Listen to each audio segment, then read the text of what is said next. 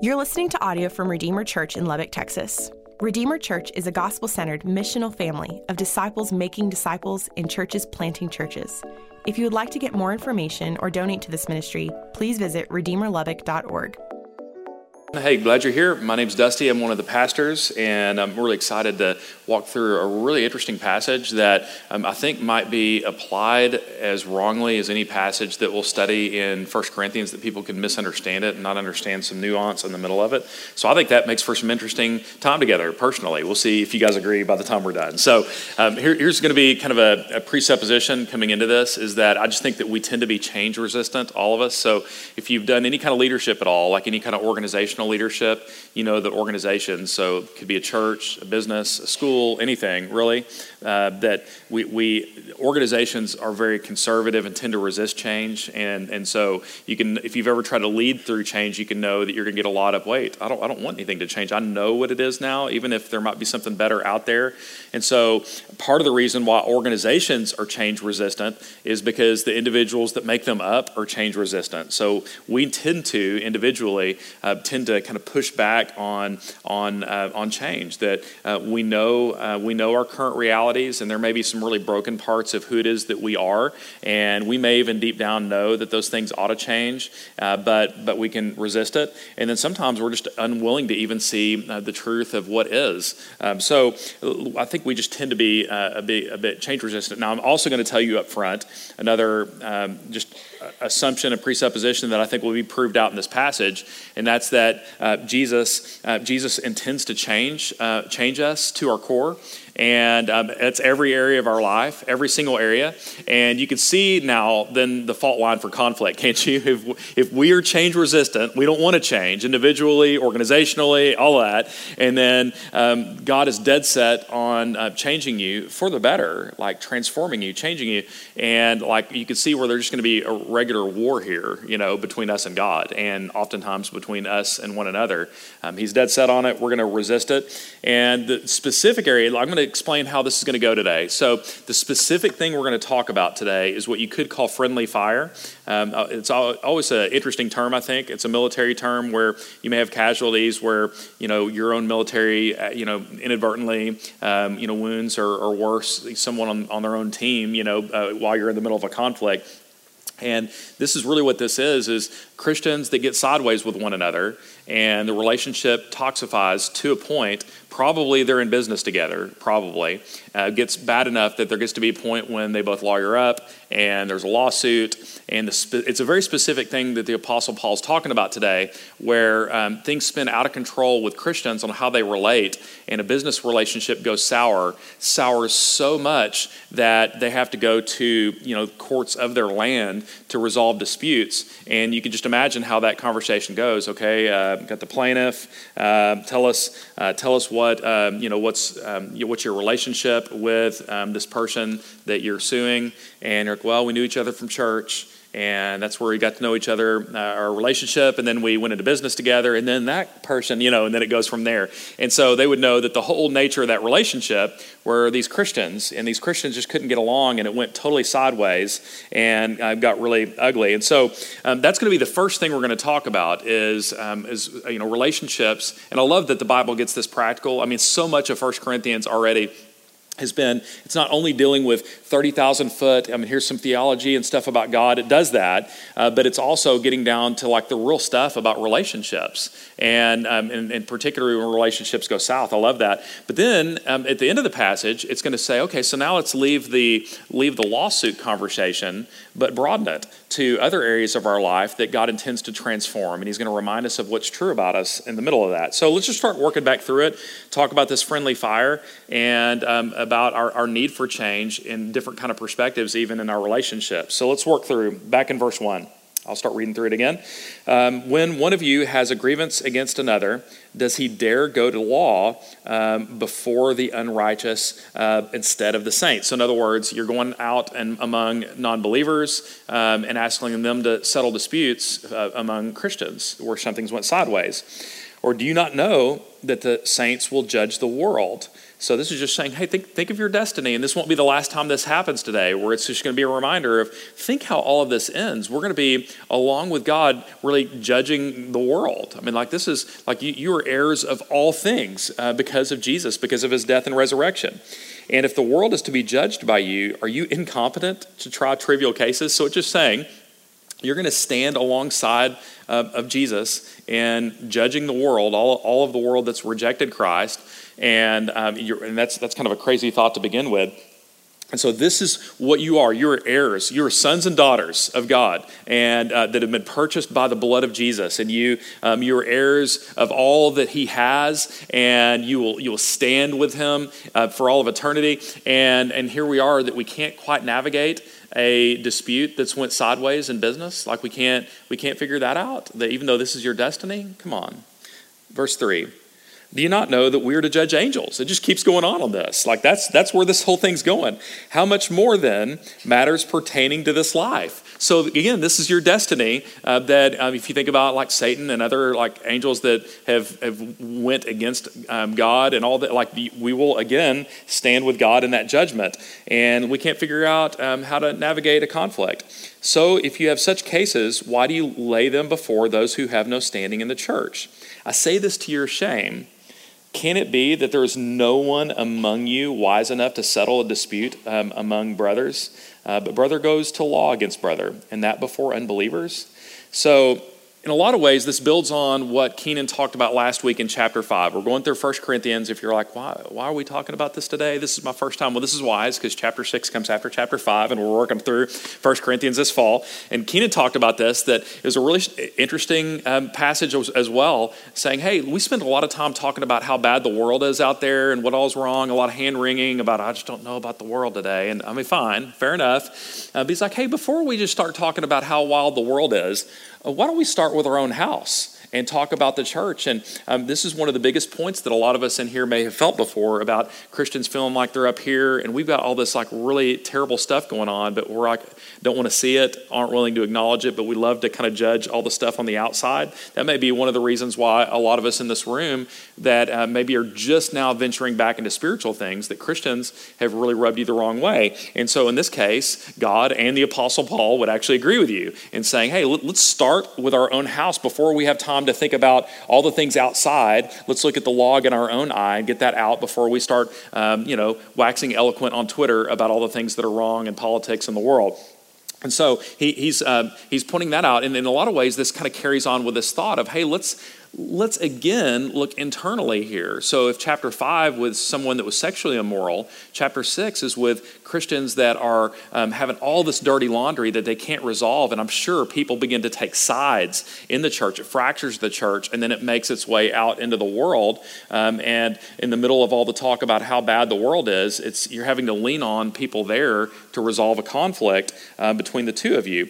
I'd like to make one other observation here too, that he points out in verse 5. I think this is actually a really interesting case for mediation when conflicts have go sideways. It says, is there no one among you that's wise enough to settle a dispute? And I have when I think back to a few things that I've even been involved with that have went sideways, one of my regrets on some of these that have really taken steps down the line, not so much like businessy lawsuit kind of things, but just conflict. I think that bringing in a wise and godly person, and I have done this a few times, and it's always been the right call, bringing in a wise and godly person in as a mediator, someone that both parties trust. It's just incredible the kind of accountability that comes with a third party that's wise and godly, that some things that someone might say that might be kind of below the belt may not say whenever there's someone else there that they respect. And sometimes that person can even throw a flag and go, hang on now, let's get back to the topic. That's kind of an ad hominem attack. You just made that personal. Let's get back to the offense here. You can almost direct traffic a little bit and keep things in the lane. And so this is just saying, man, is there not anybody among you that could mediate a conflict, especially among former friends that something has went bad in business or in their relationship?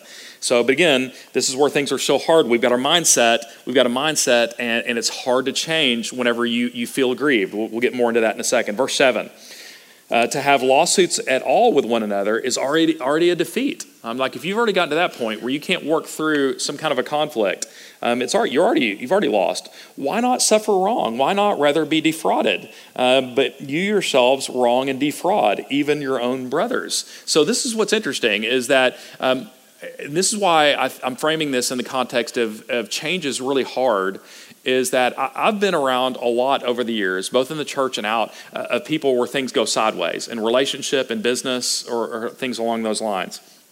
And what's interesting is a lot of times as a pastor, I end up in relationships with people on both sides of a conflict. And what's really interesting to hear is how almost every time both parties feel aggrieved, both do.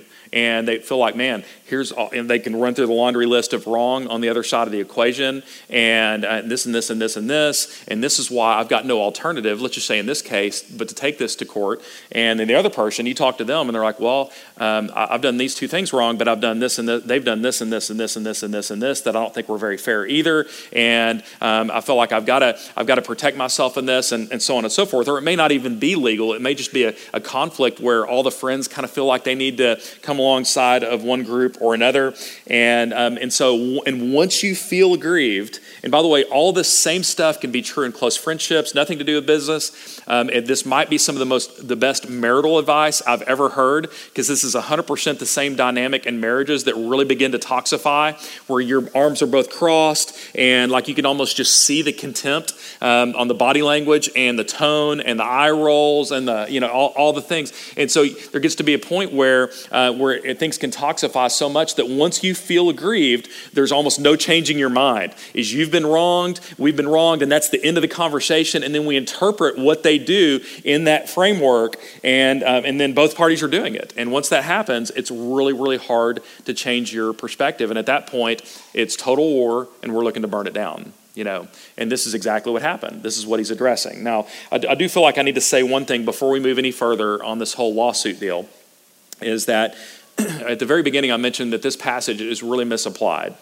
And I've seen this part right here, like there's this basic truth that we've already talked about, hey, like be really careful that we don't take our dirty laundry and air it out there. Anything that we can work through, we probably should. Okay, so let's let that stand, and we're going to come back to that.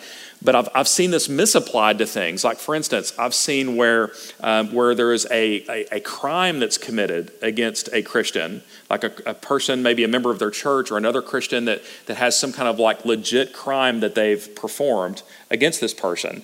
And I've seen people weaponize this passage and to try to talk a victim out of pursuing legal recourse for that. In other words, like in a criminal setting, trying to talk them out of pressing charges.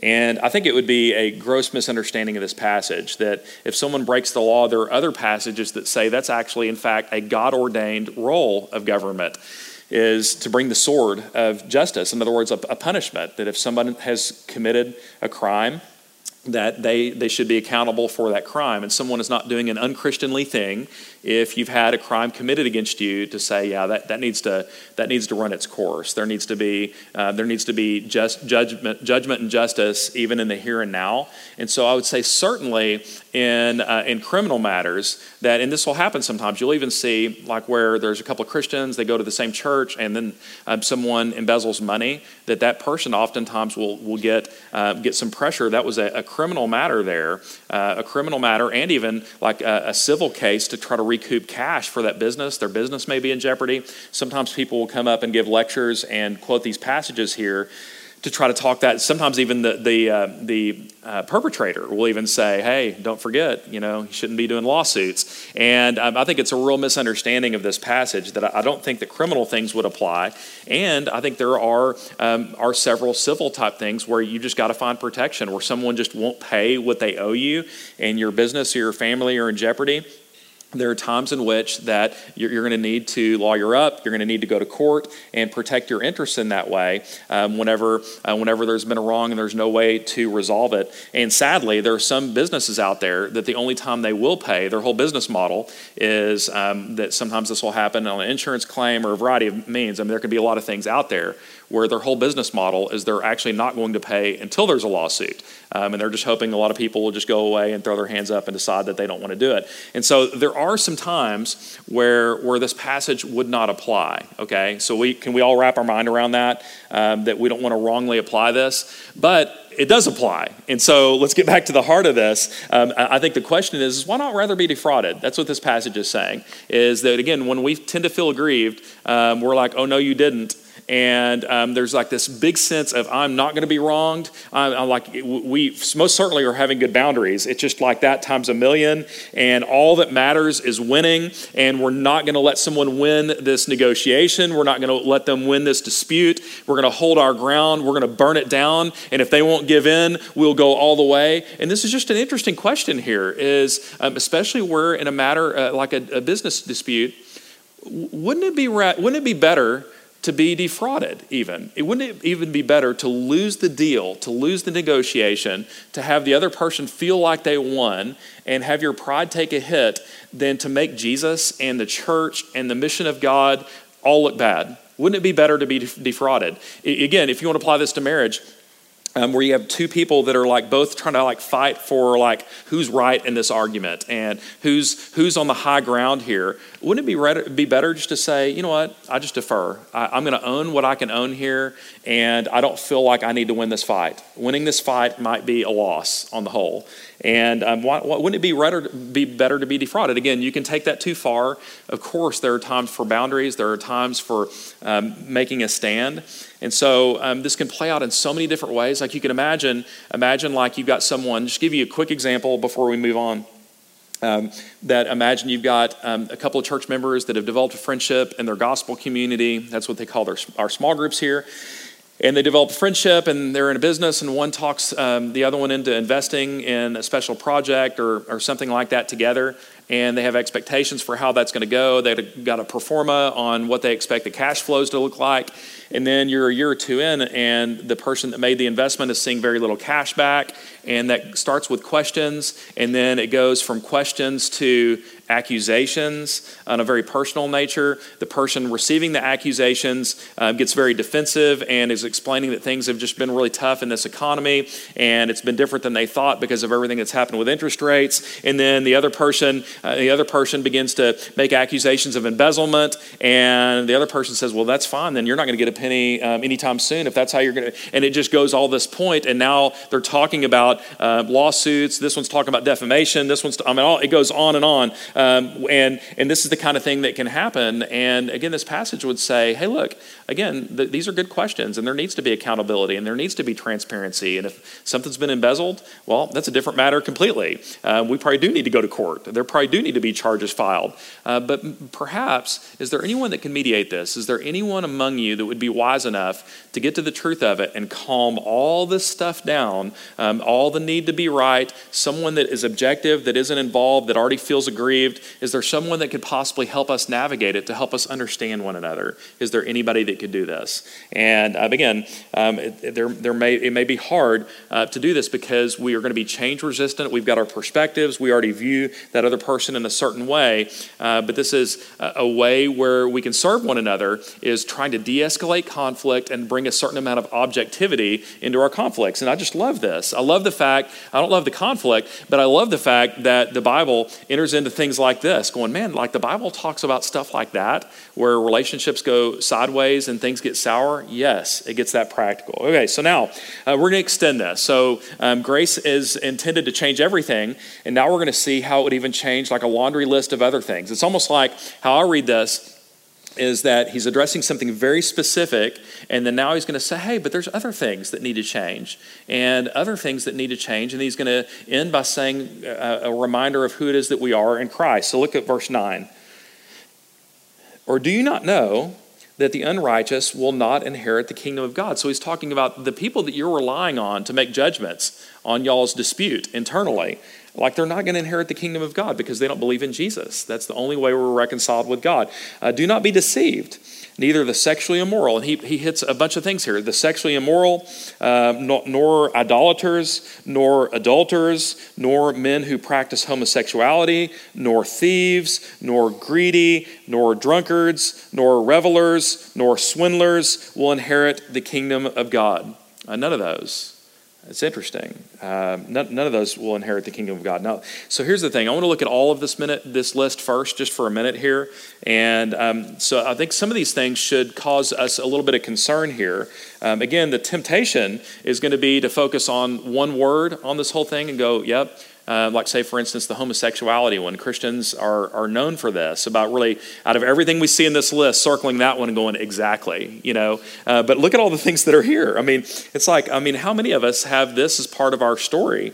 Sexual immorality, idolatry, adultery, homosexuality, theft, greed, overuse and wrong use of substances. That's being drunkard, like the party scene, the reviler, swindling, and someone that does things that are not good business practices, that are probably the thing that are leading up to these lawsuits. And so this passage isn't saying that if you've ever done any of these things, you're not going to heaven. Because if that were true, how you feeling right now? I don't know. I look around this room, I know a lot of you, and I'm like, I don't know. I don't think this is going to turn out well for us. And so this isn't saying that if you've ever done any of these things that, that's, in fact, even if you had a business dispute that's gone wrong, well, tough luck, that things have gone bad and you're going to be on the outs here. What this is saying is not if you've ever done any of these things, but if your lifestyle is characterized by some of these things, that if you tend to be a cheat in business, if you defraud people, that may lead to one of these conflicts, for instance. Because I'm not suggesting at all, even on that first part of the conversations about lawsuits, that it's always 50-50. There could be someone that is absolutely defrauding, and that's why you need that other person to come in and mediate and even call them out on that. That someone that's characterized by lack of integrity in business, someone that's characterized by a lack of faithfulness in marriage, someone that is characterized by greed. And see, now all of a sudden you're like, oh man, I don't want to talk about that one. Someone like we're just money's on our mind all of the time. Someone that's characterized by these things, that it's just raising a question. And what's the question? And I think one of the questions could be that you're not a Christian.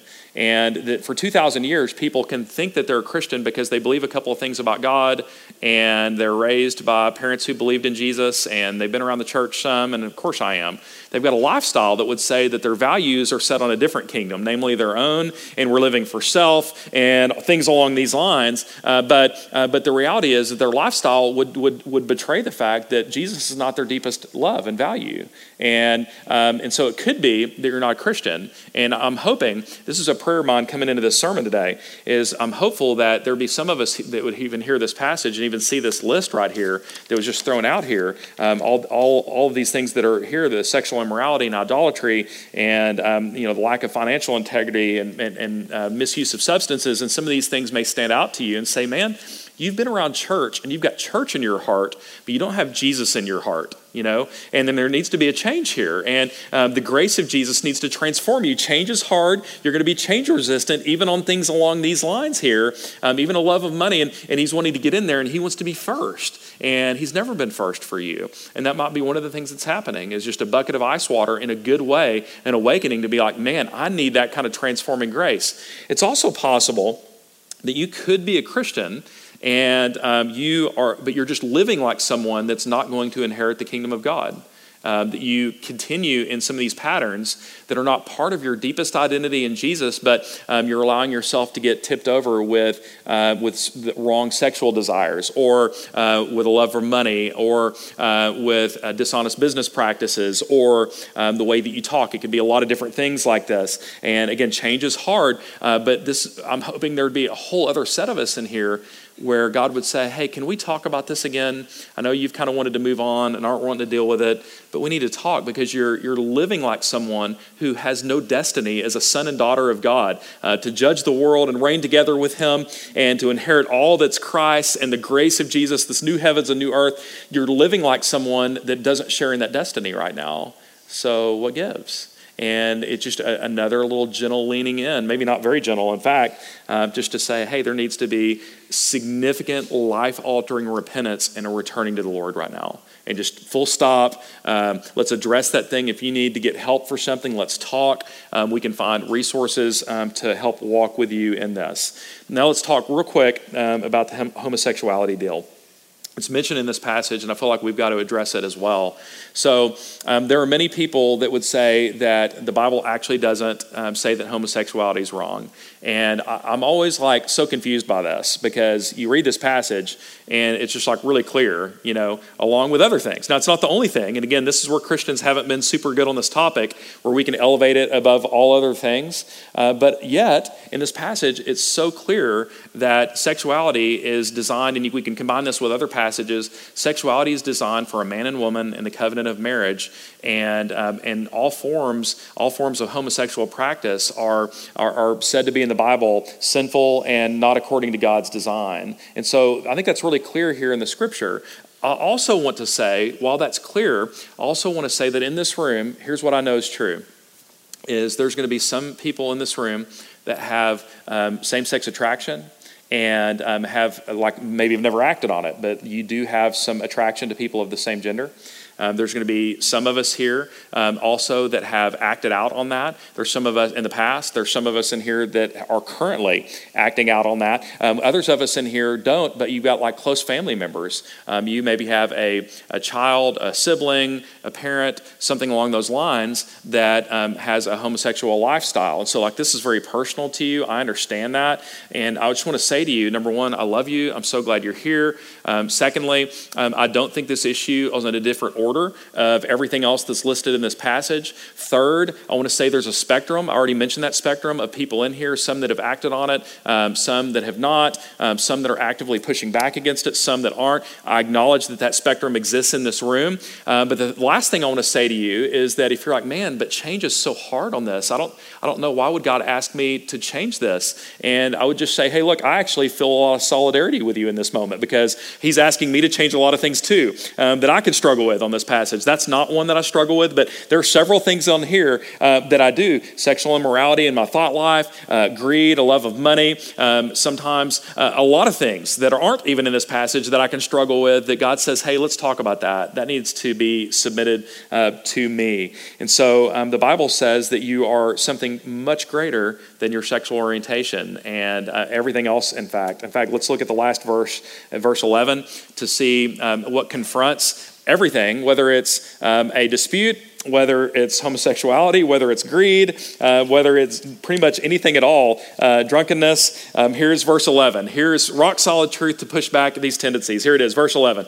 And such were some of you. That word were is key. But you were washed. That's Greek tense of the aorist, which means it was done. It was completed. You were washed. You were sanctified. You were set apart as holy. You were. It's already been done. You were, again, aorist, past, done, justified. You were made right with God through Jesus in the name of the Lord Jesus Christ and by the Spirit of God. And so here's what's true of you. This is being written to Christians, is that yes, we've got our struggles. Yes, we've got our disputes. Yes, we can get off track. We've got all of these things. Yeah, we can struggle with all that and more. But what's true is that we've been set apart by God. You've been justified. You've been made right. You've already been done. That's already what's true because of Jesus. You've been washed. You've been made clean in spite of living in many of the ways that were being talked about. Such were some of us, that for sure. And sometimes we've even continued to struggle with some of those old patterns. It's true, but we were sanctified. We were made holy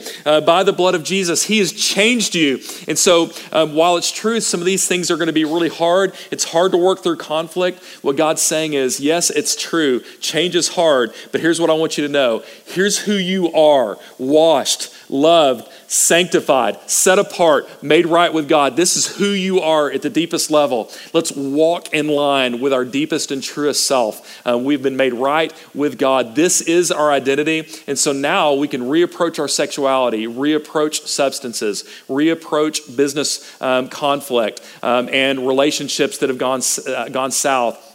We can reapproach these things with the grace of Jesus. And that's done. And I hope even this would be appealing if some of us have never given our lives to Jesus, or we've been far from God for a long while, that there would even just be a calling home to repentance and forgiveness, and even a reconnection or a first-time connection with some of these truths here of what it would be like to be washed and set apart and made holy. Let me pray. Lord, would you make these things felt by us even? And if there are some disputes and relationships that have gotten real ugly, that, Lord, through your grace, that you would do a beautiful work of softening, maybe even raise up mediators in this room that wouldn't just add fuel to conflicts, but would actually seek to pull people together. That you would raise people up like that, and that we would walk out our identity of who it is that we are, washed, sanctified, justified by Jesus, that we can live this out in every single area of our life, our sexuality, our handling of money, our handling of business, our handling of relationships, our interaction with substances, all for you. And we pray this in Jesus' name. Amen.